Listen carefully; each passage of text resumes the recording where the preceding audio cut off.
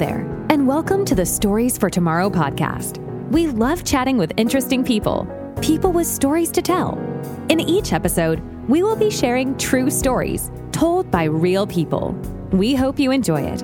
This podcast is sponsored by Clockbox, a digital memory box of your life to be shared with future generations. With your host, Larissa Lima. Hey, I know you're gone, the clock keeps moving on. I feel this lost. Hi everyone, and welcome to the Stars for Tomorrow podcast. Our guest today is a strong, independent entrepreneur woman. She is a financial educator and mother.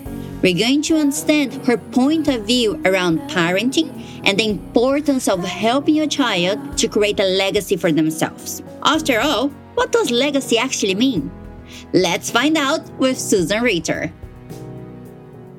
Hi, hello, Susan. Thanks for taking the time to speak with me today. I really appreciate it. Hi, Larissa. It's nice to see you. It's great to be here.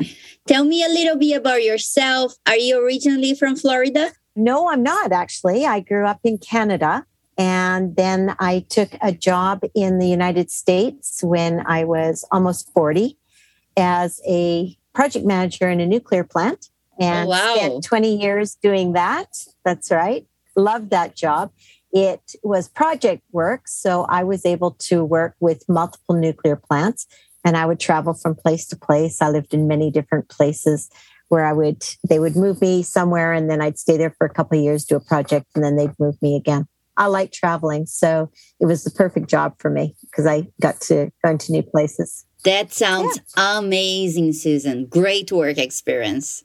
You have a document called Child Legacy, where you explain 12 ways to engage with kids to help them build a legacy for themselves. Why do you think it is an important topic? I think that for everybody, we want to know, why are we here and what are we supposed to do? And in the past, that wasn't as much a question. We sort of grew up, just did what we were told. We went to school. Yeah. We went to university if we could, and we got a job, and we would be good for life. But we've learned in the last few decades, especially in this 21st century, that life is more interesting than that. That if you find what you're good at and you become self-aware, then you can actually spend a life doing the things that you want. And so it's important for young people to recognize that they have those alternatives. If you can start working with your children young to understand that, then I think they just end up with more fulfilled lives. 100%. And it becomes more intentional. I think just being intentional is important for everybody. And how do you apply those topics into your life? So I have a son. I had him quite late in life. So I guess a lot of my wisdom had already been collected. And when he was born, I made a decision about what kind of a life that I wanted to help him create. And I decided that since the world was getting very global, that I wanted him to grow up as a global citizen. When you do that, then sort of you're creating a life. You're not just experiencing whatever comes along. You have to actually plan where you're going and what you're doing. And as part of that, I had to decide, how am I going to retire early so that we could be doing this before he was grown up? And that meant that I had to figure out how I was going to create my future. And as parent, they learn by watching. So if you do it with intentional, then you can teach them. And you teach them that intentional life makes a difference. 100%. In one of your posts on LinkedIn, you said the following phrase: "You're creating a legacy to your son by encouraging him to participate in the decision make of your family," which I thought was very, very interesting. And how important to you is him having a legacy? For me, it was very important because I had my son late. I knew I wasn't going to be around for most of his life, which when you have children early, you can be around through all of those years. And so I wanted to make sure that he could be independent, that he understood that you take accountability for your life, you take responsibility for your decisions and the consequences of those decisions. And so when you engage your children in that thought process of, here are your choices, here are the things that are going on in life, and we can choose to do them or do something else. So what are your thoughts on it? And very young children, they have very simple thoughts. It's either it sounds like fun or it doesn't. Often, what's really interesting is they have worries about stuff, though. When you're going to change their life, they don't know where it's going, and they don't have enough to figure out what that could look like. They can't imagine what that would look like. And that creates stress. And if you didn't have that conversation, you wouldn't realize that this is a stress that you've created for them. And so just having the conversation makes a big difference and helps them to feel like they're part of the conversation and part of the decision making, and to know what to expect when things are changing and when things are happening.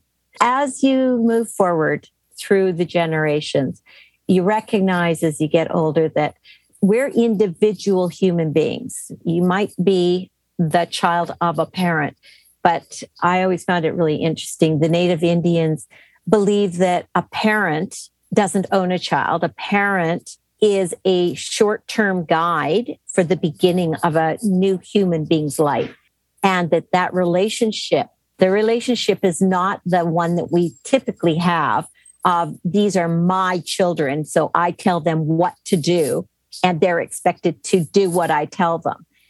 There's more of an expectation that, no, that's a human being and they don't know very much yet. But helping them. Your role is to help them and to guide them, not to direct them necessarily. Yeah, that's a very interesting point of view. Really, it's a very interesting. So after all those years of experiencing, traveling many different countries, changing careers, meeting a lot of people, making mistakes, overcome hard situations, after everything, what would you say was the most important thing that you've learned in life? I think maybe the most important thing in life is that you can't control everything. Mm-hmm. You have to be able to sort of take things as they come, and you plan for living forever, but you have to live every day like it's your last, because it could be. Yeah. And if you spend a lot of your energies being stressed over things that you have no control over, then you're really only hurting yourself. You're not hurting anybody else. You're just hurting yourself. So understanding that there's a balance between being prepared for the future, but living today, that is, I think, the most key. I think that's the most key, because then you make the most of every moment. 100%. And a lot of people nowadays just think about the future, doesn't leave the present. So I think it's a really important thing to have in mind. That's very nice. Yeah. So according to the Oxford Dictionary, the word legacy means an amount of money or property left to someone in a will. However, I think you see legacy from different perspective, which I find very interesting. What is legacy for you, Susan? So a legacy, I think, is the sum total of what you pass forward. And so it can be your assets. It is also the values and beliefs that you've passed on to the next generation. And so we create a legacy that we often don't even know what our legacy is. My mother was a musician, and she felt that her legacy was the music that she created. And so she wanted to have it stored in a museum and all of these fancy things. And at the end of the day, the legacy that she shared with everyone in her life was just the love of people, of community. She kept people close to her whole life. So this is legacy. Legacy is who you are and how you've touched others. That's what they carry forward with them, and that's what creates your legacy. That's beautiful. I think many people think that they have to leave money to the next generation. It's a typically male approach to it, but that's only a piece of it. And the money has no meaning if it was done and there was no relationship behind it. And that's why for most people, if they just receive a bunch of money, they end up just wasting it. They get it, they spend it, and it's gone. And so a person's whole lifetime of work just dissipates. And if you didn't have that relationship with them as well, then you've got nothing left. That's beautiful, Susan. So now you work helping women becoming financially independent, which is Amazing. Why do you focus only on women? Is there a reason for that?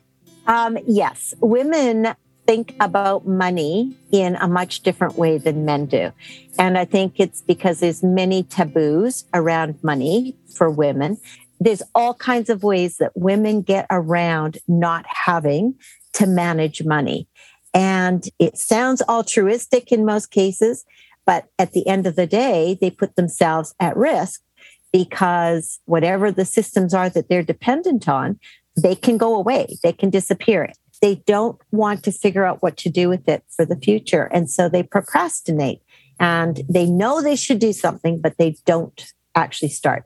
So when I work with women, I really have to start with that mindset, that understand what is your relationship to money. And so women first have to learn that they can do it. It's not hard and they should do it because it's their own lives. And when they're independent, it changes the way they see themselves and the way they can engage with the world. And I love it. Very interesting, Susan, and necessary. I think it's becoming more a reality nowadays that women are capable of doing all those male responsibilities in a way, you know? And your job is really touching that point. That's very cool. Very interesting. Just one final question now before we wrap it up. As you know, the sponsor of this podcast is Clockbox, a digital time capsule to be shared with future generations. So let's just imagine for 1 second here that your own life ended today, but you left a time capsule to your family. Let's say to your son. What would him find in it? What would you put into your Clockbox to him? So this is really interesting because ever since he was born, I've been sort of building a time capsule. And so everything that seemed meaningful to me and pictures and everything that we were doing, I was putting into boxes. Well, and I've often gone back and looked at it and I've realized most of this stuff is stuff that was meaningful to me because of my relationship to him as his mother. But there are a few things in there that are representative of special times that we had, of things that we've done that they're meaningful. And I know that they're meaningful to him. And so those are things that would go in there. Of course, I am all about building a financial legacy that I can pass forward. So all the documentation that goes with that. And I recognize also that when your parent passes, it's a very traumatic experience. And it's very hard to know what to do, which makes you vulnerable. It sets you up to be a victim if you don't know in advance what you should be doing or where things are. And so part of the legacy is not just the collection of these things, but sharing the knowledge with him beforehand to say, here are the things and here's where you're going to find them. Yes. And this is who you should talk to. And everything is organized, and actually have it organized and have the structures in place in advance so that when the time comes, he's not worrying about where the money is. He's not worrying about where stuff is. He can focus on being the emotional part, and the rest of it, there's people paid for who are taken care of. The more monetary aspects of burials and moving things and that kind of thing. So I think that for me, a time capsule is a combination. It's a place for very practical things, and it's a place for your memories that person can carry forward. So the one you put in there to help them, and the other you put in there to sort of, well, it helps them as well. It helps them through the grief side. I love the idea of Clockbox for that reason, that it allows you to do both so that you can share. You can help prepare. That's very nice. Thank you, Susan, for taking the time to speak with us today. I love it getting to know you a little bit better, understanding more about your business, your parenting techniques, and the meaning of legacy for you. I hope to speak with you soon. Bye. Thanks, Larissa. It was very nice. Thanks so much for tuning in to this episode of Stories for Tomorrow. If you're enjoying the show, please feel free to rate, subscribe, and leave a review wherever you listen to your podcasts. This podcast is sponsored by Clockbox, a digital memory box of your life to be shared with future generations. Thanks again for tuning in, and we'll catch you in the next episode.